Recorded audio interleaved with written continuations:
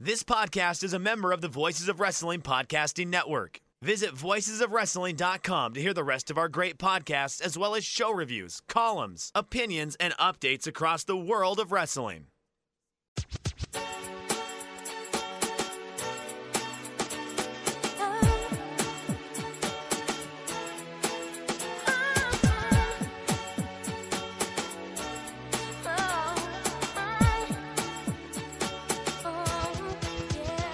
This is Everything Elite, presented by MyBookie, the world's best podcast devoted exclusively to all elite wrestling and the elite extended universe.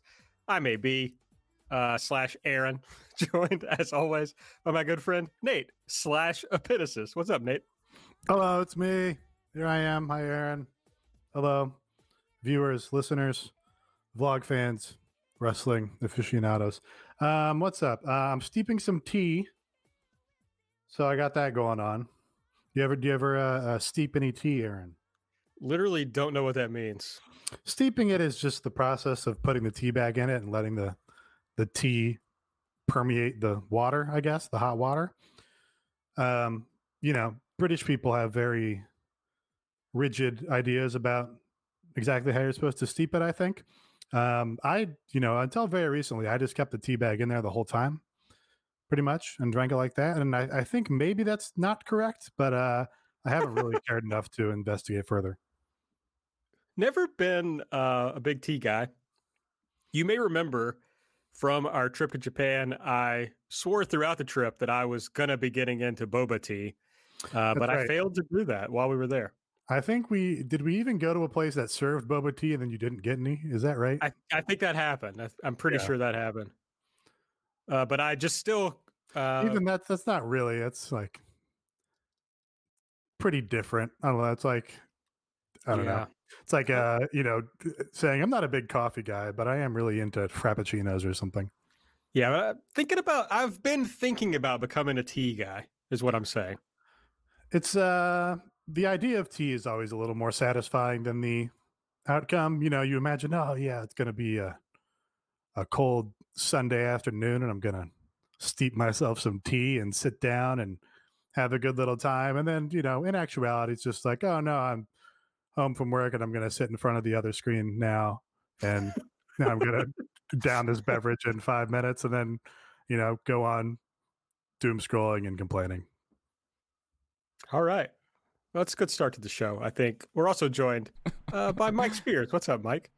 Hey, y'all. It's your old pal. I'm Mike Spears. I am a tea guy. I do enjoy steeping myself a fair bit of tea, especially if I know that it's going to be a long day and I have to talk a lot. I will do that.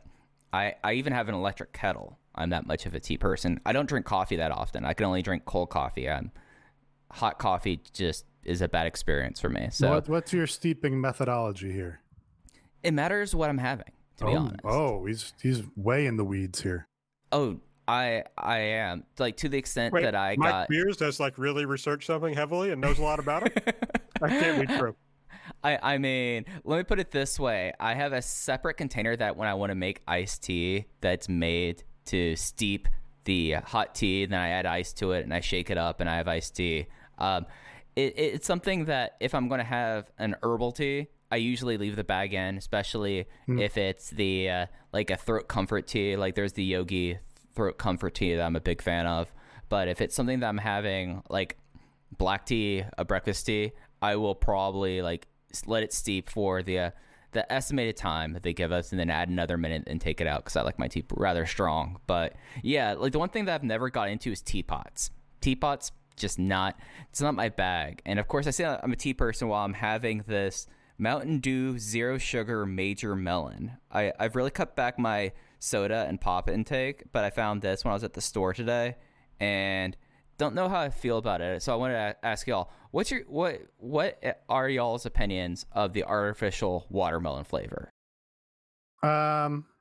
Watermelon flavor was good for now and laters, I think. That's one point in which it excels. I think it kind of defeats the purpose of drinking a Mountain Dew to not have any sugar in it. I feel like Mountain Dew's sort of niche is being the super sugary, least. I mean, not that any cola is particularly healthy, but it feels like Mountain Dew is the one where it's like, oh no, we're really fucking binging on sugar right now. Yeah, it's something that, like, weirdly enough, I've never been a full sugar or corn syrup pop person. It just was something that never really had growing up, unless it was one of the cane sugar Cokes or Dublin Dr. Pepper, or I think like the last time I've actually had a pop with sugar in it was at Cookout when I got a Cheerwine float, because Cheerwine is, if you want to talk about something that's like really heavily sugared and caffeinated, more so than Mountain Dew, let me tell you about the Carolina regional soda of Cheerwine, because that's what that thing does. I've been on a big root beer renaissance lately. You are a root beer boy. I've always been a root beer boy, but I've just been buying it regularly recently, and just destroying it. I fucking love it. I like. How about cream sodas? Are you a cream soda guy? No, not a cream soda guy. No Big Reds? I prefer cream soda myself. No, don't really care for cream soda. I do like to, although most of them are bad, and it still doesn't stop me, but I do like to buy like the the craft sodas. Yeah. Oh, okay. Yeah, root beers. Yeah. All sorts of sodas. I like grape and peach and elderflower. Got to get the elderflower ones. Oh, not familiar with that. I do the same thing from time to time. If I go to the like fancier grocery store over here, then I'll go to their craft soda section and be like, "What sounds the most ridiculous here?" So I'm like, "Ooh, fucking carbonated elderflower, whatever the fuck." It's delicious. They're always delicious. Yeah, the only like craft soda that I really enjoy is Papa Mike loves himself a real spicy ginger ale. There's a regional one here called Blenheim's that they sell it both in normal and not as hot. Mike, and I always talking about regional specialties. What regional specialties? I know, babe. But I'm on one today. I'm just gonna be every stereotype that I've been for the last 106 episodes or 105 episodes and change. But yeah, I do love a ginger ale. Like that actually is the only other time that I will have like a full sugar drink is if it's a ginger ale. When I watched Hackers the other day, I got really nostalgic for Jolt and Surge Cola for the obscenely overcaffeinated beverages. Josta. Don't know if I ever had Josta, but like Jamie Josta. Just thinking about those colas. Just thinking about colas here on the Everything Elite radio show. Well, welcome to our beverage corner, talking about teas, root beers, and colas. Yeah, I don't know. It's what happened. Coming soon to Sirius XM. That's right. Make sure you follow us on Twitter at Everything AEW. I'm at Aaron Like the Car. Nate's at Epitasis. Mike's at Fuji. Hey, I'm pissed about. Let's talk about Twitter. I'm mad about Twitter right now. After I did the Jericho donations tweet. Yeah. I got quite a few followers out of that. I'm a low follower account, but I settled on 666 followers. I was very happy about it, and I've just been getting crushed since then, and losing followers left and right. And it's even worse because Oatgen said when I get to 667 to let him know so he can unfollow me. So I'm sorry to hear that. Yeah, I guess you should tweet better. Would be. Yeah, I should do better tweets. I'm not very good at that. I did. Did you guys see my tweet today from the Kentucky State Police website? Was that what that was from? I had no idea what that was, and that's why I withheld engagement there. Is this the same police force that had the Hitler PowerPoint, or is that a different? No, those would be the same same public servants. I was on their website for work purposes. And they have like a one of those scrolling banners on the website, sure. And it was like whatever when I rolled it up, and then I was doing other things and I just left the website up and I looked over and I saw gray is our color, trooper is our gender. That is just a wild, just like deranged, like especially if like the state police, like. Yeah. That's something. That's wild. I gave it an engagement because I needed context. I knew you were going to give me context, and now I've given you engagement. That's the context. I love to explain my tweets later for sure. All right. Make sure you subscribe to the podcast on the podcast app of your choice. Give us a 5-star rating and review if that podcast app is the Apple Podcast app.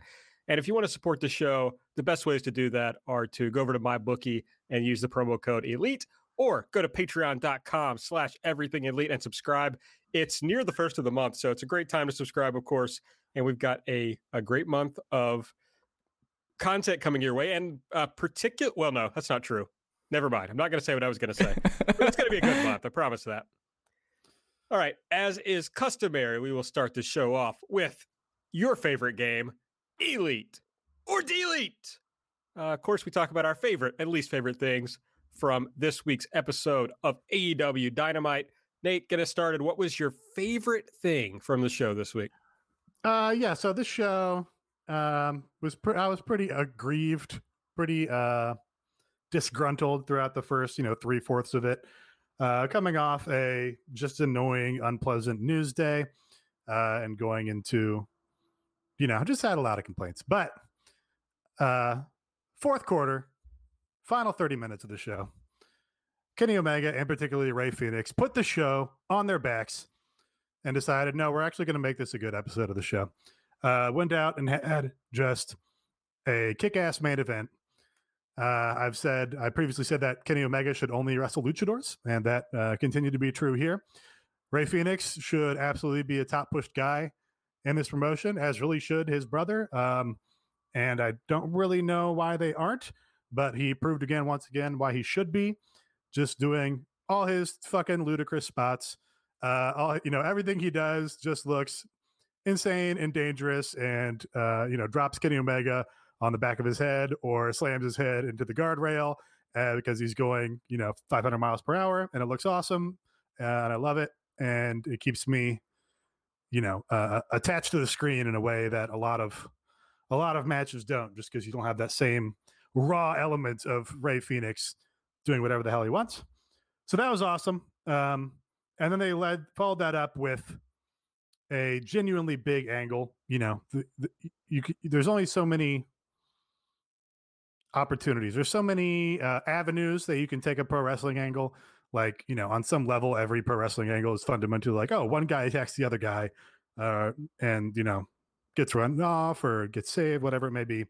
But here you had the reformation of the Bullet Club on AEW, including two talents from Impact, which is a different wrestling promotion, and they appeared on this show, which is pretty novel still. So yeah, that was an exciting way to cap off what was a kick-ass main event. Yeah, this was insane. Like, this is possibly, for me, the best TV match I've ever seen. I know you don't rate things, Nate, but this was my first 5-star match of the year. Like, this it hit all the notes. It was excellently laid out. They got me by just like the fact that Don Callis had the earpiece the entire time. I was like, when he must be getting a time cue that way, that must be for the finish or for like whenever he's going to run in and do interference. I was like, when is this going to happen? When it's going to happen? And they completely subverted my expectations. Kenny won clean. How long have we been asking for a big Rey Fenix main event? Pretty much since the promotion started. And you give the ball to Rey Fenix, and he just goes out and has one of the best matches in the promotion's history. And the two of them, as you said, like Kenny Omega's chemistry with luchadors is something now, like looking back the last 2 years, it's like arguably he probably has better chemistry with luchadors than he does with people who are natively in his company, or just like people who don't wrestle that style. And it's something that like the whole segment, like the whole last quarter of the show was so well executed in a fashion that like the only thing that I would say is they kind of like were stalling time, I guess. Like it came out that Nick Jackson got a knee contusion or a leg contusion during the opener. So maybe they were trying to make sure that he was able to shake it off and run in for the final part of it. And then, they had to do the famous hand sign. The gang is back together, the famous hand sign. And, it's exciting. And I know that, Aaron, we were talking about this on Light yesterday about we have so many more weeks until there's going to be this Hard to Kill show that with Impact, that it's going to be a Gunn and Gallows and Omega versus Rich Swann and the Motor City Machine Guns. So we're going like, hey, you're going to kind of want to start building things up for that. And not only did they find a way of building things up there, because now they're like, oh, now this trio will be on the Impact pay-per-view, and you have that thing. But also now that the So we have the Forbidden Gate. We have the Forbidden Door. Is this just like the dog gate that's kind of just slightly like ajar that you're able to just hop over or step right through? Because it's open now, baby. And this just was a home run in every single fashion of the way. And the only thing that I hope now is that we get a Fenix Omega 2. Yeah, I mean, I think the Omega Luchadors thing is like the Luchadors aren't going to do the dumbass first 15 minutes of a match where you like pretend to work on each other's arms or whatever. Right. They don't give a shit about that. So I think that helps. Fenix is like, how about we just like start out with like, drop you on your head and then we just keep doing that for another 20 minutes. I'm like, yeah, that kicks ass. It's do a that great philosophy. I mean, fuck. It is. It's perfect for TV wrestling, right? It's just like, yeah, just keep me going. I still prefer the parking lot brawl probably if we're talking TV matches, but yeah, I love this match. And we were talking, Mike, about, okay, we knew Mox was coming back, and we were talking about are they going to continue with the attacker angle? Like, would that pop back up? How would he be kind of worked back into Omega, if at all possible, or if at all? And I mean, this wasn't a brilliant take or anything, but I was like, oh yeah, if they're going to do that, it'll be Gallows and Anderson. That makes the most sense.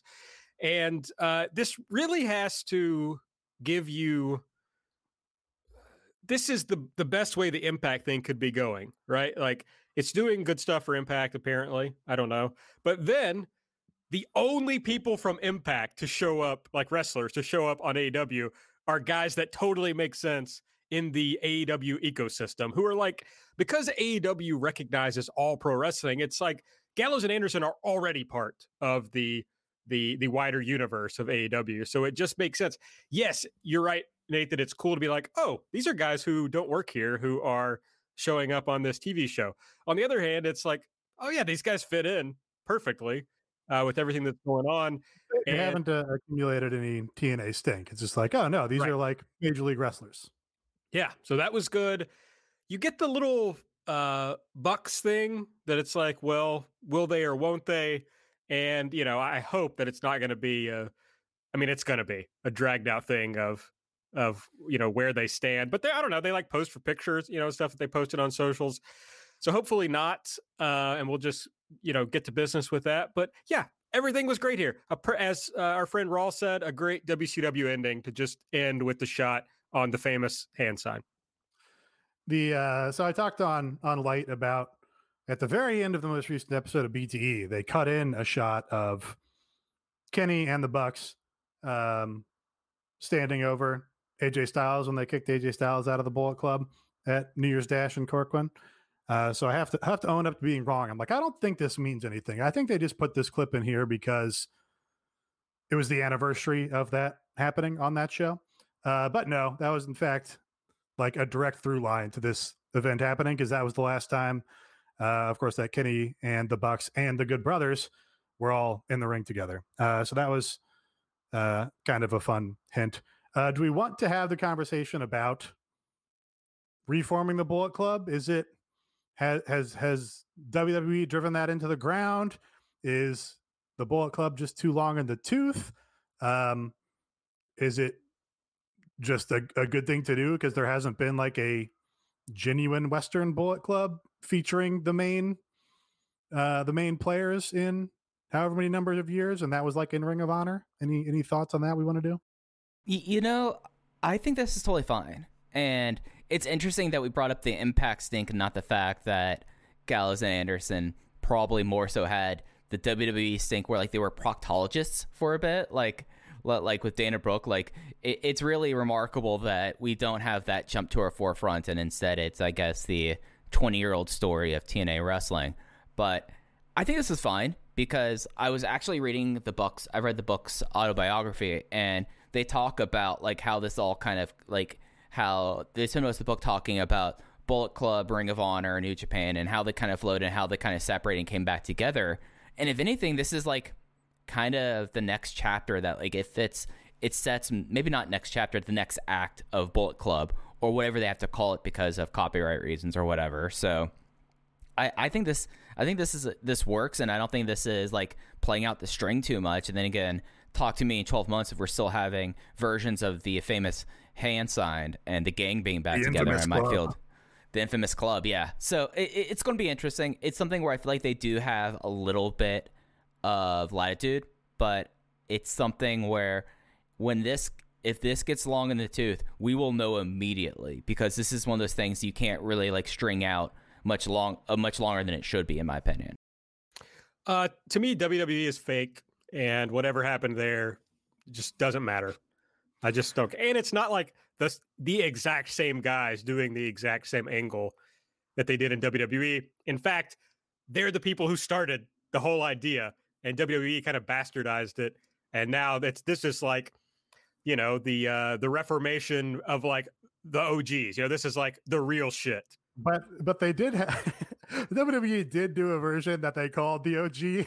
Sure, I wish I hadn't said it. After it came out of my mouth, I wish I hadn't said it, but I'd already done it. That's like the tension, right? Is that like, yeah, WWE did like every fucking dumb permutation that they could figure out. Yeah, and then broke it up and went back to it like twice at least.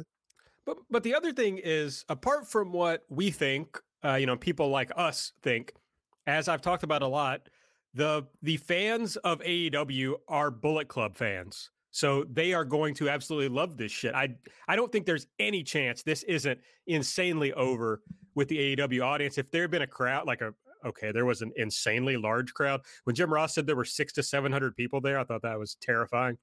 But if this were in an arena, the place would have fucking exploded for this. So it's good for that. But yeah, you run the risk of, you know, late stage NWO where this goes on really long. Yeah, I pretty much agree. The core fans are going to love it. I think the Western heart of the Bullet Club is pretty much the Young Bucks, and this is the first time that they've gone back to it in particular. I do think that. So they explicitly called it the Bullet Club on Impact, but avoided calling it the Bullet Club on this show, even though Chris Jericho had no problems calling Eric Rowan. You know, he did not want to say Bullet Club on commentary here. So that does make me think that they, you know, do not have the permission to use it. And that is kind of a annoying speed bump to me. Like, because that was, you know, that's one of the funniest things about WWE doing it so many times. It's like, oh, WWE, you know, they're now in the position of being TNA. TNA had, you know, their own version of the NWO, and they had to call it the Band. And now WWE is doing that, but for a stable from fucking New Japan Pro Wrestling, and they have to say, "Oh, it's the infamous club."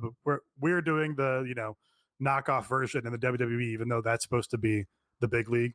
So if you can avoid that, if at all possible, it's just so awkward to call it the club or the band or whatever it is. So I don't know. Maybe that's not a problem you can solve. No, I kind of doubt it.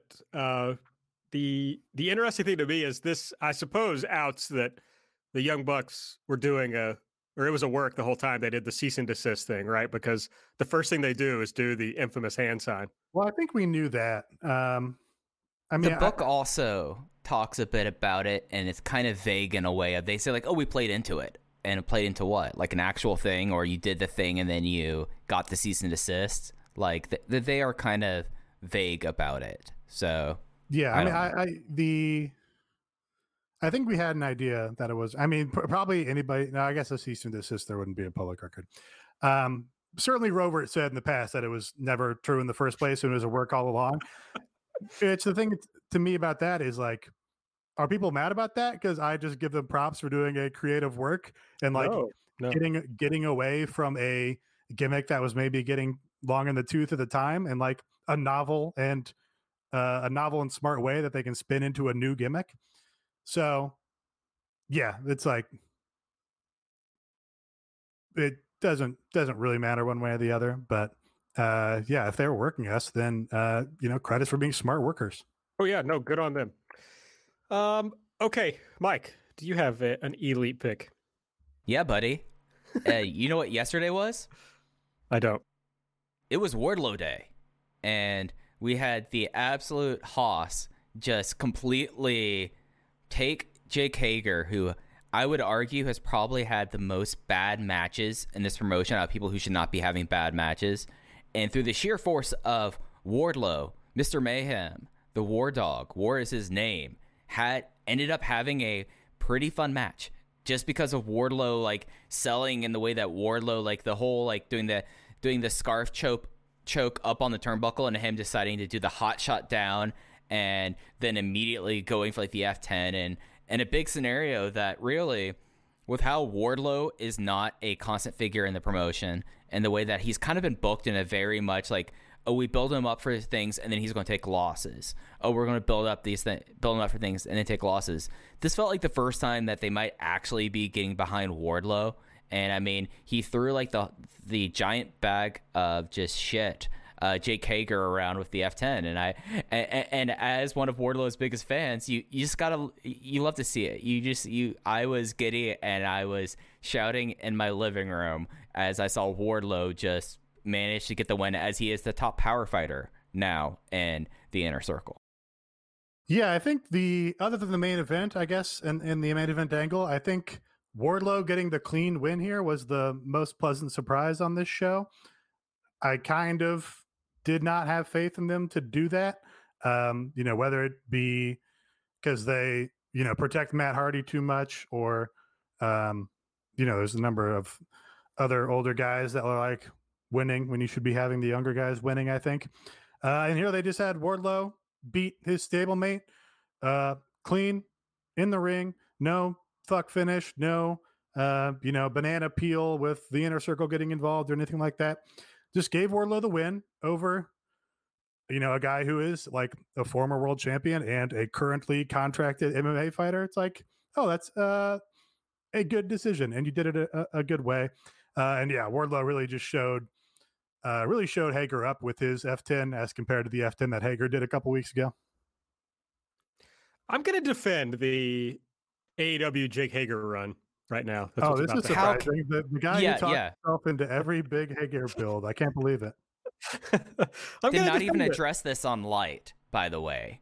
You tucked your tail about Jake Hager, but now you're coming back out when Wardlow carries him to a 3-star match. No, this is all bullshit, because in the past, I have claimed I expected him to have a good match, and he has failed to do so. I am not coming back now and saying he's had a bunch of great matches in AEW. I'm saying that the run has been effective because the guy is credible in these big matches, and he always loses. He always loses the big singles match. He lost to Moxley, he lost to Cody, and now he lost to Wardlow. So it's not like they've used him in a way that has held down other people in the company or over pushed him in any way. He's kind of like perfectly pushed. He serves a purpose for what he does. And so I'm just saying the AEW Jake Hager run has been handled well. Okay. I mean, you're not wrong there.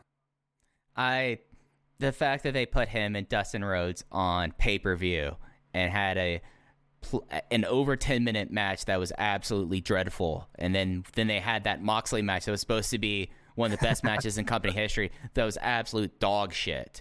And now you're trying to say like they put him in situations and that he always does his job in situations. No, I want him to go out there, and if I'm going to put you in a situation, if I'm going to put you in a title match, I'm not going to want a shitty match.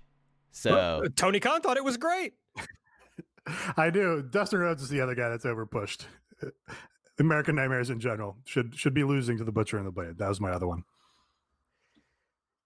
All right, what's my pick? I got to think of a pick.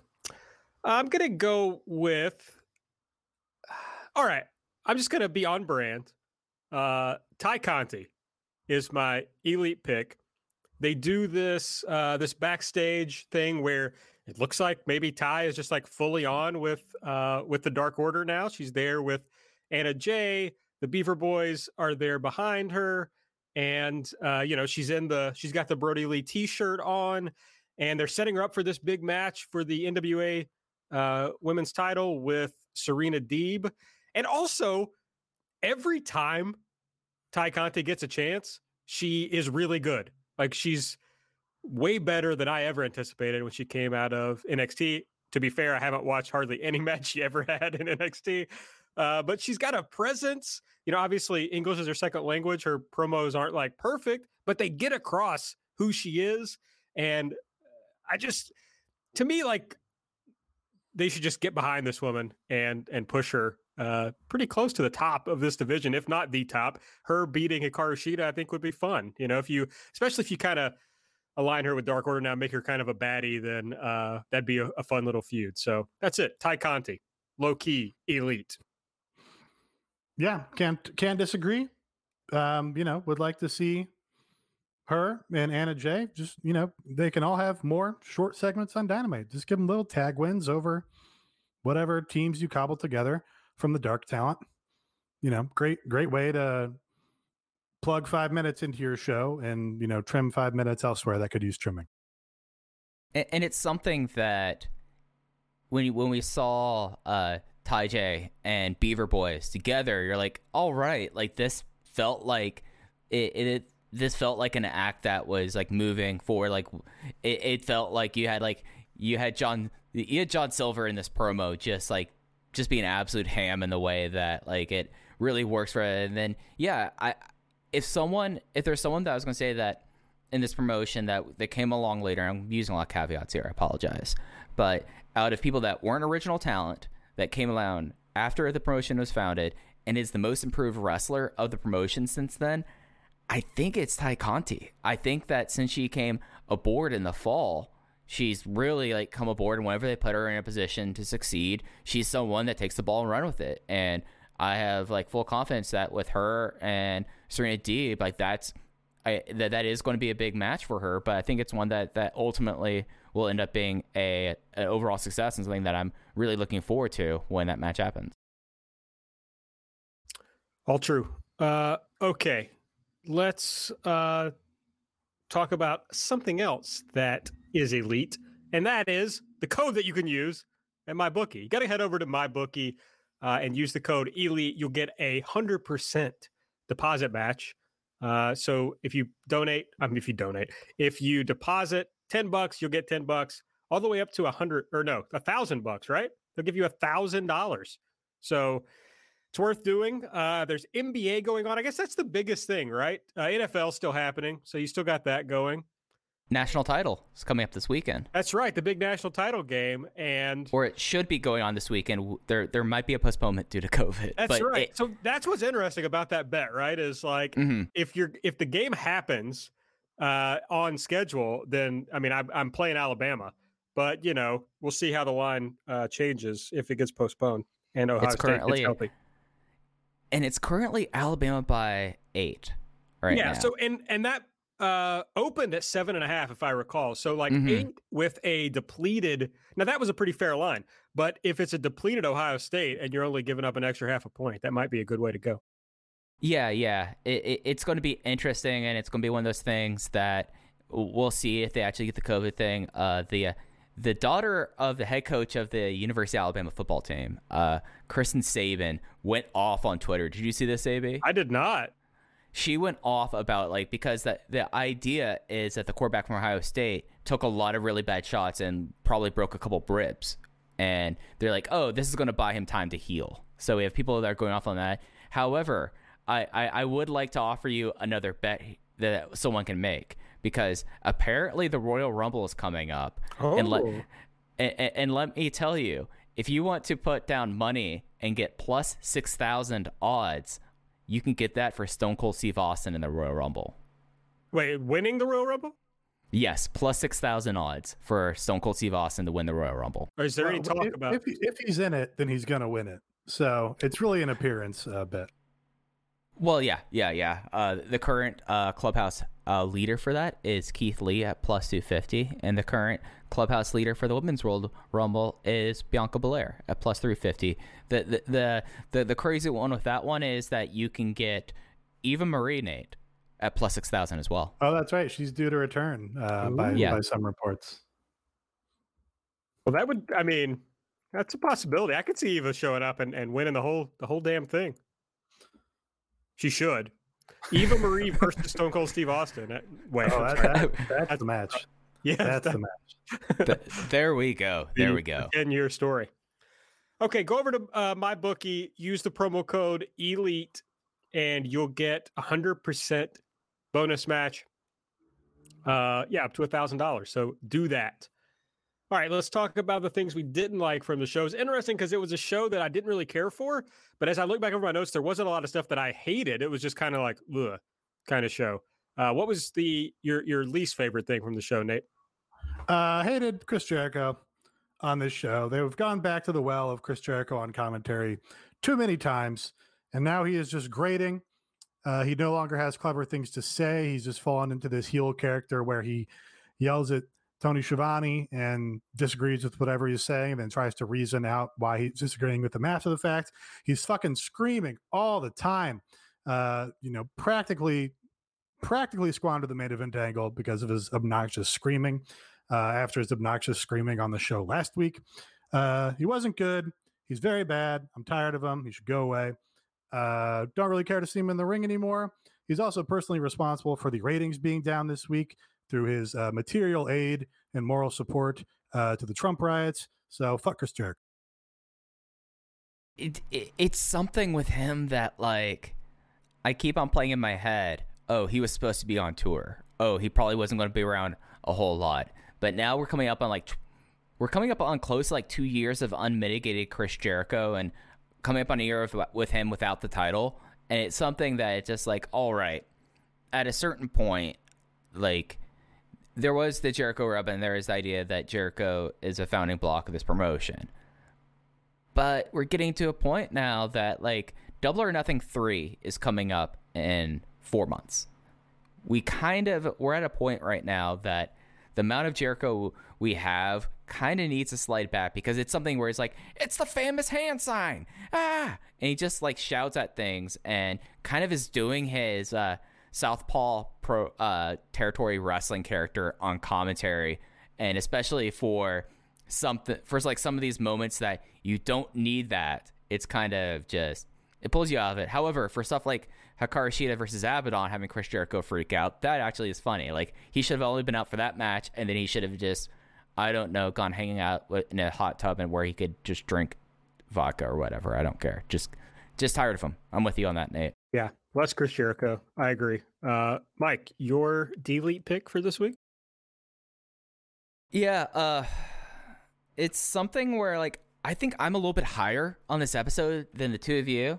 Maybe I just was in a period of just feeling good and disconnecting from everything and just watching wrestling. But the whole, like, Matt Hardy with, like, Snoop Dogg and Private Party segment was just something that, like, as I was, like, watching this, I was like, why are, like okay, you have Snoop Dogg come out then, and I was like, oh, this is the first time we're seeing Snoop Dogg, and this is a real WWE ass celebrity segment. And it just was kind of noxious. And then, like, everything with, like, Matt Hardy, where it's just like, oh, I'm going to take your money now. I'm going to now be, like, a contract and a mentor and do, like, all that. And you had, like, Snoop Dogg just standing there, and they made the joke again about Cameo and Twitch, and it's like, all right, we all know that that's happening and that's fucked up at this point, and we all are on the same page that it's just like, they, as independent contractors, they should be able to find other ways to benefit off their image. But this whole, like, Hardy Party thing, it's just gotten so long and it's not going anywhere. And it's just like, are they eventually going to, like, turn on Matt Hardy? Are they going to go heel? Are they going to, like, join him in this? And it's just not interesting. It's just something that you had this angle that just didn't make much sense. And, like, everything with Matt Hardy as of late, I'm just been like, oh, you're another person that you probably weren't going to be around this much. And we're just subjected to way too much of you. And when Jericho goes away, I want Matt Hardy to go away as well. Yeah, it is. They've kind of got maybe their priorities out of order in terms of who's an every week talent and who's an every 3 week talent. Like, there are a lot of people on this roster that I'd rather see get time on Dynamite than Matt Hardy literally every single week. The angle, I guess, like the story, you can see that the outline of it makes sense. Like, we know Matt Hardy's turned into a heel. He's egotistical now. And he's taking advantage of these young kids who are coming to him for guidance. Makes sense. They set it up on BTE, but yeah, the execution sucked. I don't know. It felt like the Twitch cameo joke that felt like a Hardy joke because it did not land at all. You get better, like, comedic backstage segments on every episode of BTE and every episode of Sammy Guevara vlog. So they should have had Sammy G punch this up or something. So yeah, you're exactly right. It was just extremely WWE core. And that sucks. On the other hand, Snoop was great on this episode. They didn't give it much to do in that particular segment, and kind of made him look like a dumbass because he's like, Yeah. okay, yeah. Why wouldn't you do anything there? Of course, I meant to shout out the I've skipped over the listener Ely, which was listener Kick Punchington, who gave the Ely to Snoop Dogg with the super high fly flow, which I think is a funny way of describing what he. That was fun. That was a pretty good usage of him in the Cody match. He's not any worse at it than Arn is, and he actually got involved physically. So you got to give it up to that.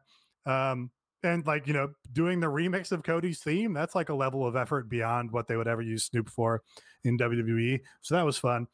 And the beginning of the segment where I'm like, oh, Private Party gets like a little bit of rub by being with Snoop Dogg. Like, that's so cool for them. They're going to do something cool in this segment here. But no, it was all in service of Matt Hardy's stupid little angle. So that was a missed opportunity, even when they started on the right foot. All right. Yeah, I guess it's my turn to make my D-Elite pick. It's an easy one because Tony Khan has made me look like an absolute dumbass for talking about how they had these big plans for Sting. And I was so impressed that they weren't just, bringing him in here and living off of it staying. And yet for, 3 weeks in a row, they've done the exact same segment where you got Darby, Team Taz comes out and they're mad, and Sting comes out and makes the save. And for some reason, these guys run away from Sting, who is 61 years old and has a bat. And it's just, I've grown tired of it. I've grown weary. It's confounding that they don't have any other idea. When Tony explains to the guys what they're doing, do they go, haven't we done that the last 3 weeks, Tony? I could not believe they did the exact same thing here. And now it's like you start to resent Sting. You're like, okay, I was loyal to you for being entertaining on WCW television, 25 years ago. But that loyalty does not last through a month of my current life. Like, I'm going to lose interest in you, and I'm going to start getting annoyed with you. It's like Chris Jericho. What have you done for me lately? Sting is obviously not as bad as Chris Jericho, but I'm not a patient person, and I'm not a loyal person. So they need to do something. And it's like you have this, and you're doing the one thing with him, and there's no changing. It makes your heels now look progressively more and more dumb, when that was one of the cool things about Team FTW, is the fact that they felt like a very legit heel stable, and that they've been very careful about. The only people who look like idiots are like the pompous assholes. But now it's like, all right, now it's like you have 5 guys there, or 4 guys if we're going to withdraw Taz here, who probably all outweigh Sting, and combined they probably outweigh him by 5 times.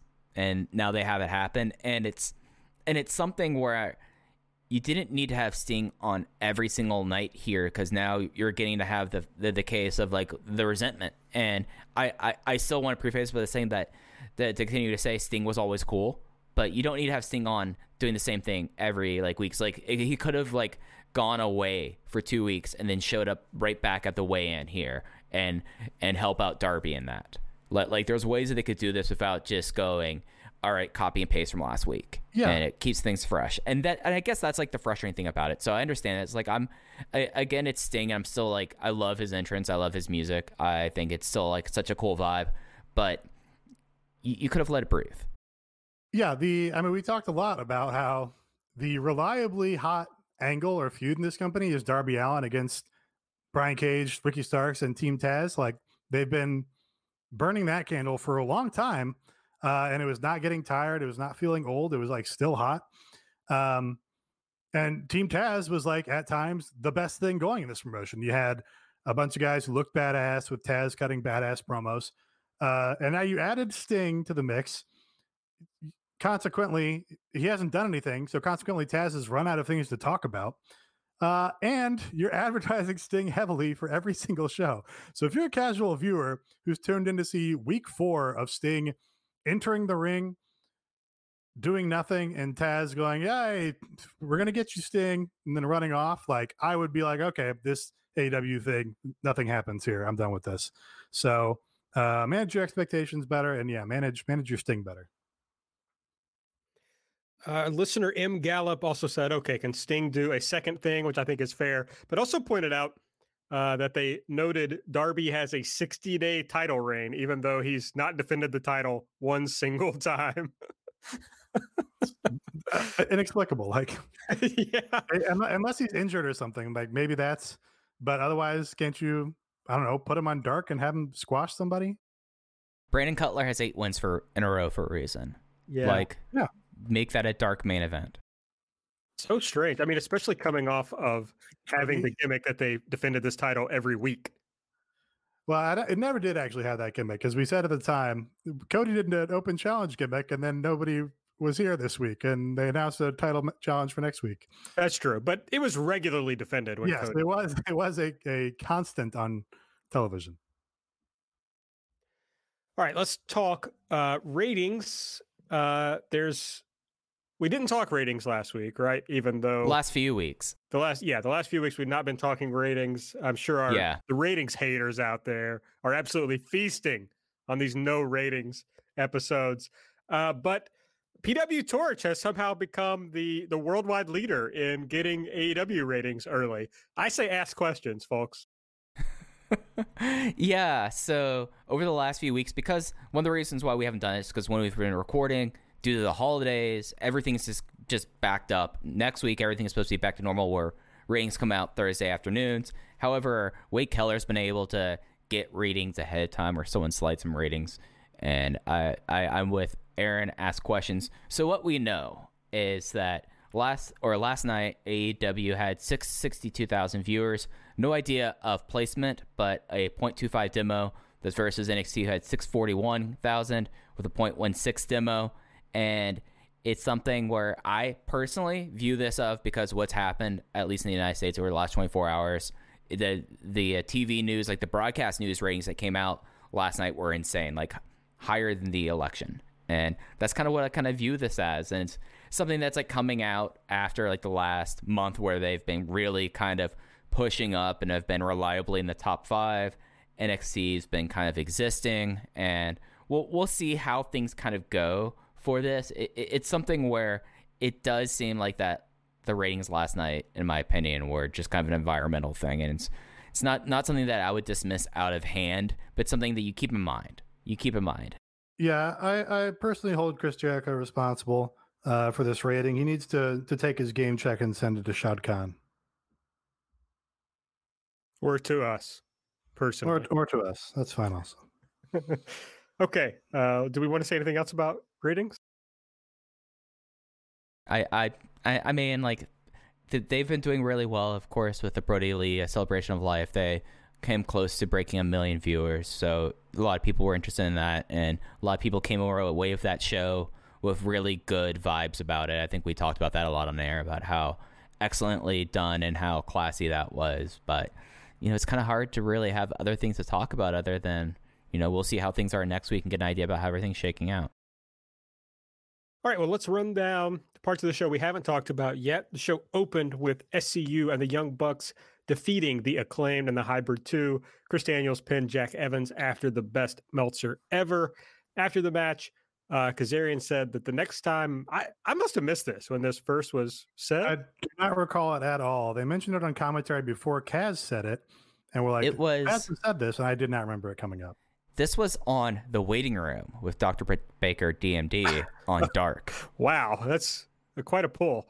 So they said the next time... It's my favorite segment they have. I love The Waiting Room. I'm stoked that's going to be on TV. No, I just mean it's weird to reference that on Dynamite as if it was just like, oh, remember when I said this? It's like, well, not everybody watches the fucking Excalibur did say that he said it. But yeah, would have been like, if he had said, oh, it was on The Waiting Room with Dr. Britt Baker, then I wouldn't have had the question. Yeah. Right. So anyway, the next time they lose, Kaz has decided that means they're going to be done as a tag team forever. But he's not going to let that happen on his watch. Well, then what? This is a dumb stipulation, I think. And so Chris Daniels says to the Young Bucks, If this is our last hurrah, we've got your back anytime, unless we're wrestling you for the title. So setting up a match, which would, of course, become more interesting when the Bucks perhaps turn heel at the end of the show. So then you get a slightly different feel of what that match would be like. Yeah, it's a little awkward. Like you kind of get Kaz on Twitter, and I think generally his character is like, oh, thinks he should be positioned above his spot right now. You know, he goes out against Jon Moxley or Chris Jericho or whatever and has good matches. He should be more featured. And it's like Chris Daniels was doing a thing on BTE and otherwise that, you know, he doesn't know how much he's got left in the tank. And he, you know, might be ready to hang it up or pack it in or whatever. So you get the conflict there. But it is fun to have Kaz, who you would think is the inciting element in this combination, to go, I don't want us to break up, but I do have a reason we're going to break up soon. And it's something that's like, so they have this proposed matchup, like this gentleman's wager matchup. Like, what happens now with the Bucks, who have kind of like turned back their affiliation? I'm not going to say turn heel because I always believe that the Bucks are heels. They get cheered despite their actions. So it's an awkward situation. I do want to say Jack Evans pretty much like saved this match for me. Like Jack Evans was just doing nuts stuff and the rest of the match was kind of there. Oh, I want to shout out because my friend has texted me that Platinum Max Caster is his favorite thing in AEW right now. Actually, his favorite thing in wrestling right now. Oh. And I agree. This was, of his raps, I think his best rap on Dynamite so far, for sure. Mm-hmm. And yeah, when I was ahead of the curve and saying that he's good actually. And you know, they've got something with him if they can, you know, continue to give him the spotlight and keep writing pretty good punchlines.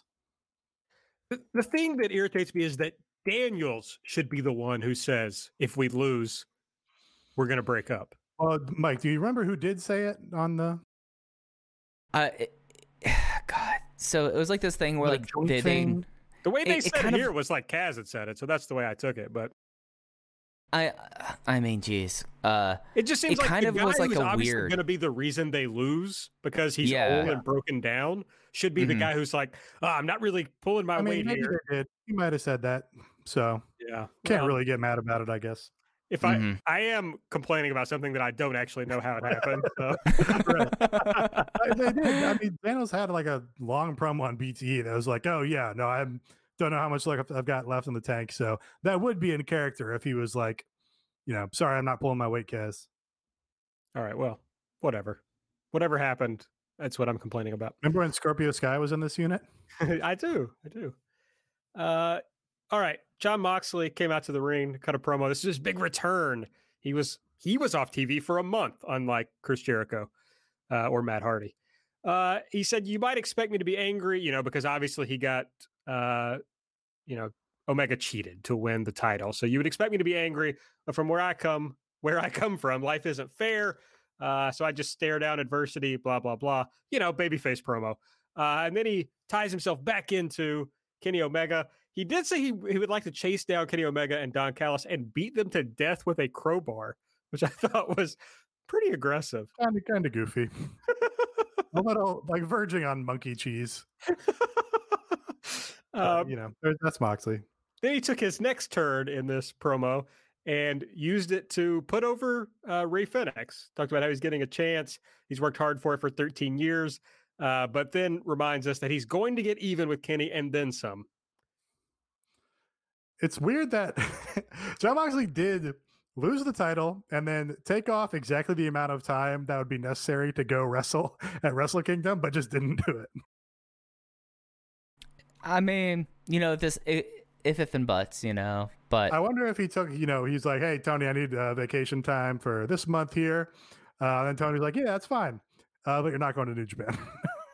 Well, he was at least in California at one time. Yes, he was in the New Japan Strong studio. I'm not positive that's in California. People have also said that might be in Texas. If it is where they filmed at least the first run, it is in California. Okay. Because it is where Championship Wrestling from Hollywood filmed at.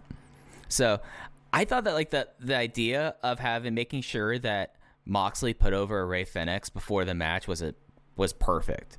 Like I thought like that was really probably the strongest part of his promo was just like, well, I'm going to come for you and I'm going to kill you for Crowbar. But before that happens, there's this guy, Ray Phoenix McGovern. He's been scratching and crawling in a way that I respect, and I hope that he takes it to you and wins the championship. I feel like that was like that is like a babyface ace promo right there, and I thought that rocked.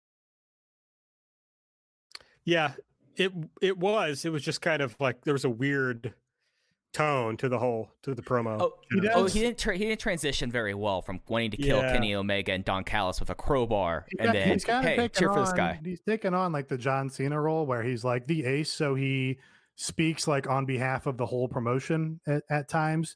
He did the same thing after the previous angle with Kenny, I think, where before their match, where it was like, oh, Kenny tried to kill me or whatever, but now I'm just going to hype up this match. Check it out on your local pay-per-view provider, whatever the fuck. I guess it's a TV match. But he has done that a couple times where it's like, oh, he's like the company spokesman. Very strange. And I'm interested to see how this all kind of plays back in, which I guess, with the main event angle of how they're going to work Mox back into the this reformed Bullet Club angle. I guess he's like the home army representative, right? All right. Then we saw Chuck Taylor and Orange Cassidy backstage with Dasha. They confirmed that Trent is going to be out 4 to 5 months with a pec injury. Didn't he have a big injury not that long ago? He was out for a while. Trent's had a lot of injuries. I feel like he had a big surgery not too long ago. But he had the thing in New Japan where like it was after a PWG match where between the two of them where like he tore like a rotator cuff. That was after the hardcore match against Dustin, I believe. Right. Yeah. Ooh, yeah. Brutal. He hasn't had one since he's been in AEW. Then. Yeah. All right. But before that, he's been hurt a lot. He's someone that needs to be in bubble wrap. Yeah. Miro interrupts. The Drip God interrupts, and Chuck has this like funny line where he's like, "I hope Miro doesn't interrupt again." It's like Miro's coming in. Pretty funny. Miro says 4 to 5 months sucks for Trent, but it's worse for Chuck since he'll be on the shelf because Trent is the leader of your little group. He said, "But you can be my best friend." And Chuck says, "How about next week on Dynamite? I beat your goofy ass in the middle of the ring," which it's like the way Chuck says that line is so different than how anybody else would say it. Comes across very funny. Yeah, and just the perfect tone for, say this every time with these guys, but the perfect tone for Chuck Taylor where he's like, upset about his friend, and he's like has a half ironic distance from all of this, but he still wants to beat Miro's ass.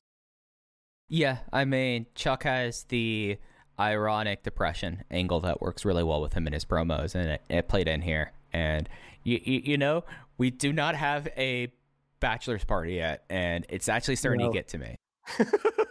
Well, hold on, because Miro's added a new stipulation into the wedding angle. He proposes to Chuck that if he beats Chuck will become his young boy until after the wedding, to which Chuck agrees. Yeah, fun angle. That's a good stip. And you can see how that could make for some entertaining segments if it happens. And Chris Jericho goes, I've been in Japan, and I know what a young boy is.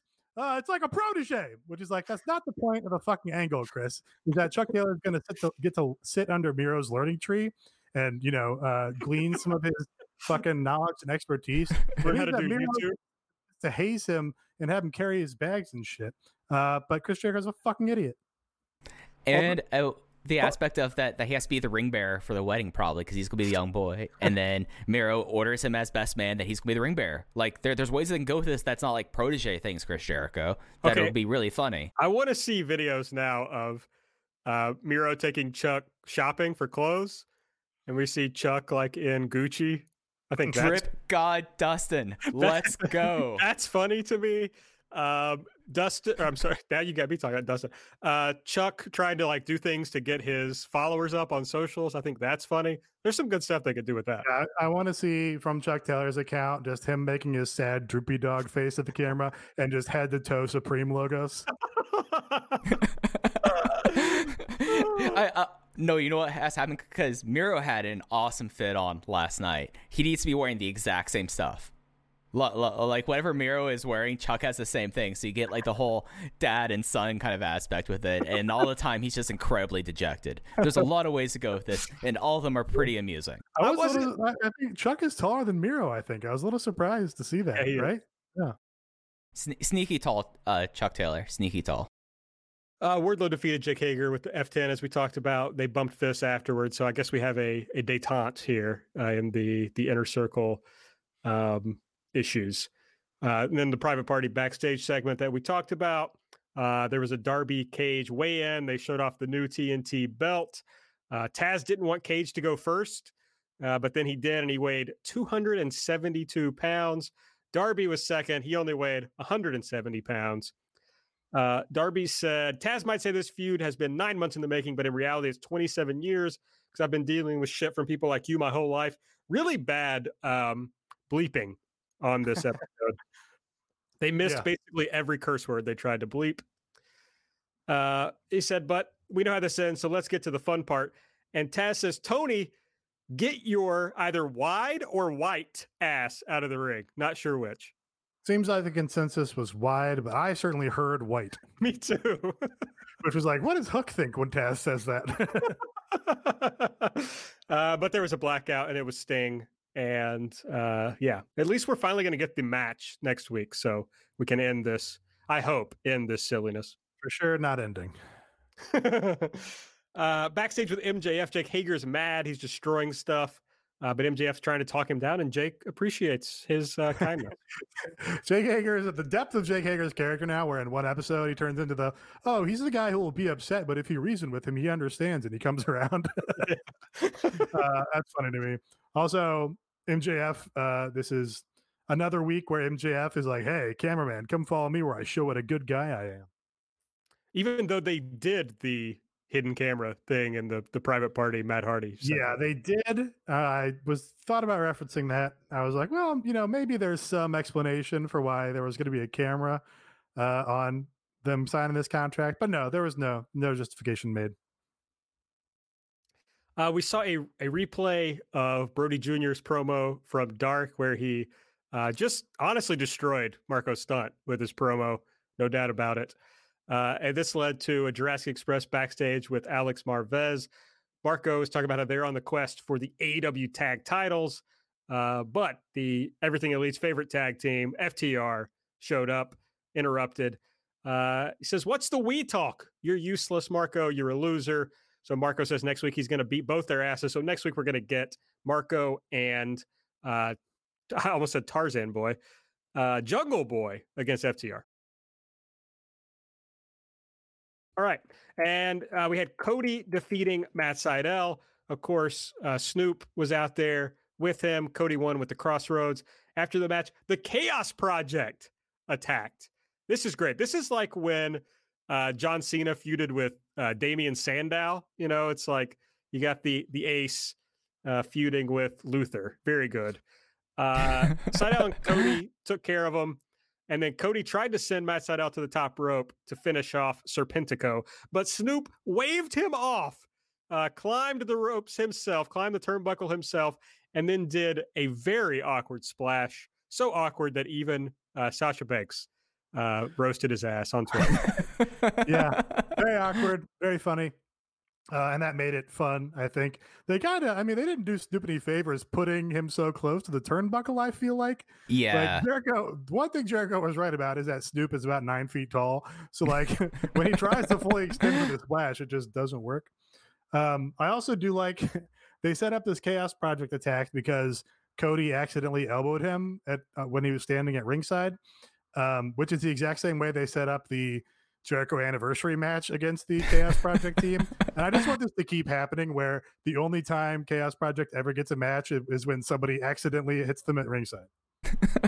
I mean, that's a good way of like explaining away. Okay, you have people at ringside and you constantly get popped in the mouth and you're going to get mad and you want to have a match. Like that's solid booking to me. The match itself, I don't think Cody and Matt Sydal have much chemistry together, and because like Matt Sydal was trying to have like a Matt Sydal match, and Cody was just not there for it. But the Snoop Dogg thing at the end, I mean, the super high fly flow just rocks. I mean, he should now be his full-time manager. The theme, I mean, it's okay, it's what it is. But he was actually calling out plays, unlike Arn Anderson. You know, he actually was coaching. So I think that Coach Snoop has a lot more in the tank than Coach Arn Anderson. During the ad break, they did shout out that Snoop is one of the most decorated youth football coaches in the country. So he actually has coaching experience. Yeah, a friend texted me about that, and I'm like, 2 minutes later during the ad break, it's like, oh wow, they actually just brought that up. So could have made use for it on the normal commentary. But yeah, he should replace Arn all the time. I was impressed that he was engaged. I mean, he was much more engaged than like Greg Valentine. Well, Okan shouted it out that Snoop is a guy who is like ubiquitous in American culture now, which is kind of remarkable considering like where he, started from. It's like, oh, here's a gangster rapper / accused murderer who all the white people are up in arms about. And it's like, oh no, Snoop's just like everybody's lovable uncle now. But Snoop will show up to anything that he gets paid for. But when he hit this splash on Serpentico, he got up with a huge smile on his face. He was bouncing around the ring. It looked like he was having the time of his life. So that was cool. The women's world title match was up next. Hikaru Shida defeated Abaddon. Abaddon attacked her on the ramp before the match. There was a segment under the ring where I guess she bit Hikaru Shida, drew blood. I saw, a big some teeth marks on Hikaru Shida's neck after the match, thanks to our friend, close personal friend of the show, Keiko Honda, who posted some pictures with Shida on Instagram. But Hikaru Shida was able to come out on the other side and defeat the dead girl Abaddon with the Tamashi. The Sheen. The Sheen. Bray Wyatt. The Sheenom. The little red man. The little red monster.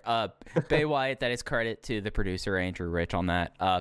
Yeah, this was just like the level preposterous that like this match was not very good, but I had a great time during it. Like I was there for it. The bite, the blood, and actually this is the one time that like Jericho actually worked on commentary because how ridiculous the match was. It's okay having someone going like, she's bleeding. She got bit underneath the ring. How is that legal there? What's Bryce Remsburg doing about this? And that was actually kind of fitting. All right, Aaron, who had the better Jericho impersonation, me or Mike?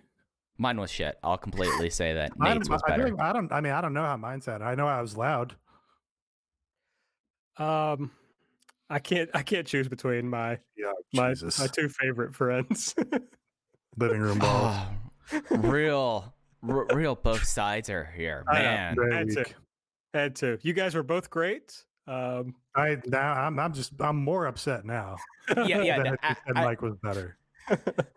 I mean, I'm actually more offended than if you chose me as better because mine was dog shit. Like both sides of this here. Come on. That was a disgusting display from Aaron. Sorry, that's what I am. It's who I am. Coward. I'm a coward. Look, we all have our thoughts on this match. I do want to shout out an opposite thought on this match from our good friend, Aaron Quinn, who pointed out that the women's match was a lot different. It was worked differently than any other of Hikaru Shida's title defenses. So I think it brought something a little different.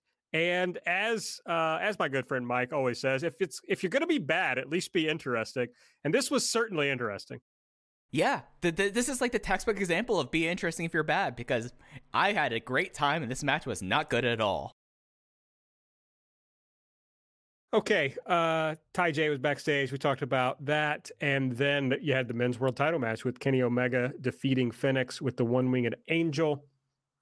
And then, a bunch of stuff after it that ended with the Good Brothers showing up, and then the Good Brothers and the Bucks all uniting with Omega. Yeah, we didn't actually talk about like what happened, which was that's true. The Good Brothers came out to Kenny Omega was going to kill Phoenix. Moxley came out from the save. Good Brothers came in to take out Moxley. But then what I enjoyed is while they're doing that, the dark locker room clears out to try and make the save for the AEW guy, which is just like a fun detail. And I think they had the first guys over the barricade, were Pillman and Griff Garrison, which is like just a good little way to put some shine on guys who are not featured or just undercard dark guys. But it's like, hey, those are the guys that stepped up and tried to make the save here. So good for them, and that's a good way to like facilitate the angle here. And they explained pretty well, like the idea that Eddie Kingston and the Butcher and the Blade already negated the rest of Death Triangle, and I thought that was really fitting. It was like this was really well executed in a lot of different ways. Like, of course, Death Triangle would be out there first, but no, they can't come out there first. And then we've had the Varsity Blondes kind of become a little bit of a team because they were in that 12-man tag. So I mean, it all made sense, and the way they facilitated this, I felt like was really well executed. All right, that was the show. That was the whole show that happened. There was. I'm sorry? There was. There was. If you loved the show, if you love this show, a great way to support us is over on patreon.com/everythingelite. We got 3 tiers for you to subscribe. The middle one for $5 will get you all the audio we do, all the audio we've ever done, well over 100 shows in the back catalog for you to dive through. We added one more already this week. On Monday, we dropped into the Codyverse. The whole crew got together to talk about Tokyo Joshi Pro from their 1-4 Korakuen show. And then, of course, we do our Wednesday light show that we talked about earlier, where Mike and I preview Dynamite, recap Dark, and then Nate breaks down the vlog action, usually BTE, and the Sammy G vlog as necessary. On later this week, Mike, you're bringing a new feature to the Everything Elite Patreon. I'm not ready to say that this is a new feature, but I will be watching the Go Big show. It's a pilot. We'll see how this goes. I'm kind of backdoor piloting this. I'm really interested in what the hell this Go Big show possibly could be. For a while, I was trying to get Mama Spears on board so we could try to just get the whole entire Spears family involved in some facet of the Patreon. Because the one thing that both me and my mom love is trash TV, and this looks like great trash TV. So probably sometime tomorrow or Saturday, I'll probably put out like a short little thing recapping it and deciding if this is good or not or worth anyone's time. So yep, that's going to come on Friday or Saturday. And next week you're going to be talking about the Nightmare Factory. Yeah. So I am also blessed that the Spears family has probably the biggest talent scout for the Nightmare Factory out there. No one scouts the Nightmare Factory like Drew Spears, and we will be breaking down the first ever I guess it's like the graduation show of the Nightmare Factory, and I watched that today, and that is a very wild hour of wrestling that happened. So there's a lot of interesting content, and hopefully, if that's not necessarily your speed, we have all kinds of other stuff on the Patreon. We've done live reactions for all the pay-per-views since Full Gear 2019. We have series going on. AB, I know you're getting back in the habit again with Lost on the Mountain. Yeah. Callback right there. Unintentional callback. I like it. Yeah. Yeah. Lost on the Mountain 3 is coming soon. I don't want to promise that it's going to be this month, but I hope that it'll be this month. We're going to do a new This Is episode that's coming up soon. And I don't want to start a new podcast because I have too many, but I want to talk about music. So I'm just going to start doing some random music episodes on the Patreon. I've lined up friend of the Patreon, Case Low. He and I are going to do an episode about Tough Guy Hardcore. So if you like Tough Guy Hardcore for some reason, that's got to be at least 3 of you out there. We'll talk about that over at patreon.com/everythingelite. And if you join, come join our Discord. It's a lot of fun. Next week on Dynamite, New Year's Smash, Night 2, taped show. Of course, we're going to have the TNT title match, Darby Allin versus Brian Cage. We were supposed to have Thunder Rosa versus Britt Baker, but they did not talk about that last night, so I can only assume it's been canceled. And, of course, they announced a new women's match, and they would never do 2 women's matches. So we'll be getting the NWA women's title match with Serena Deeb versus Ty Conti, Pac versus Eddie Kingston, Chuck versus Miro, FTR versus Jurassic Express. The Inner Circle will tell us about their New Year's resolutions, and The Waiting Room with Cody. A fucking stacked episode of Dynamite next week. In terms of there being a lot of segments, yeah. I am already dreading the Inner Circle's New Year's resolutions. Yeah, okay, I agree with that, but Darby and Cage, Pac and Eddie, Chuck and Miro, all that sounds really good. I don't know if you know, Aaron, I don't know if you have any experience with this. It's much easier to focus on the negative than the positive. So, yeah, those are good matches. I will say AEW Dynamite is very often performs to the inverse of what you expect the card is going to be. So seeing a great card, honestly, sometimes now makes me a little worried about how the show is going to turn out. I'm just excited for the primetime debut of the Waiting Room. Yeah. I mean, obviously Taz is going to run away with Best Non-Wrestler, but Rebel on the Waiting Room is the best. So I'm stoked for that. Yeah, if you're not a Darkhead, then you haven't caught the Waiting Room yet. You're really in for a treat, let me tell you. Hopefully Marco Stunt will not be the musical guest again. The real low point of the Waiting Room. He did like a 4.5-minute song. That was yeah, like good. that. It was just really fucking long. Yeah. It was real like coffee house near the local Bible school song. Like that was talented, but it just went on for like 5 minutes, and they kept on cutting to Britt and Rebel, and they were doing they were doing the slow music white girl dance where they were just like kind of shimmying back and forth a little bit, and it played out the string really quickly.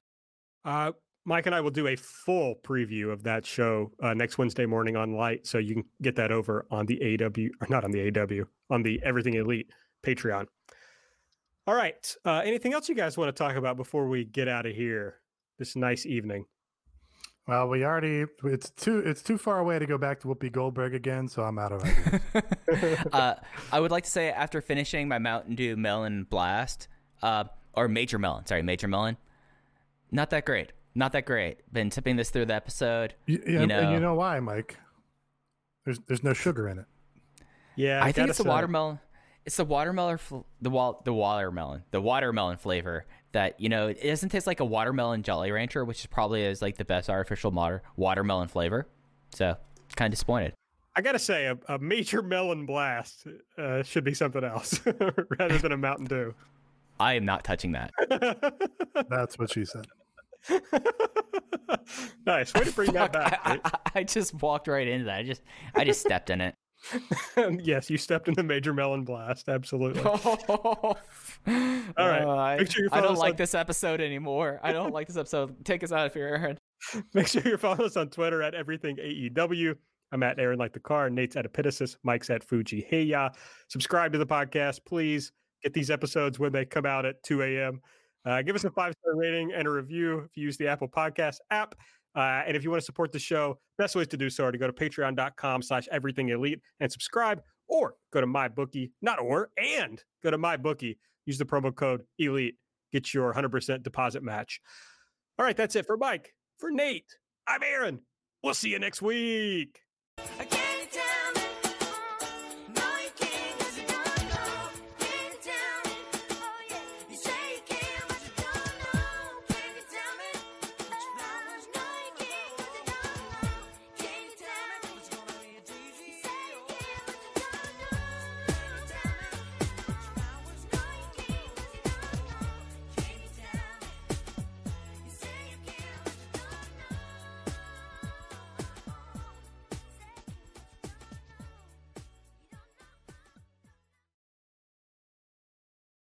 You should be saving for the future, but savings accounts suck, and investing can be scary. We combine the ease of savings with the real returns of investing. We call it Save Vesting, and it's only available in our new app, Stairs. Stairs offers 4 to 6% returns, no fees, and you can withdraw anytime. Do your future a favor. Visit stairsapp.com today.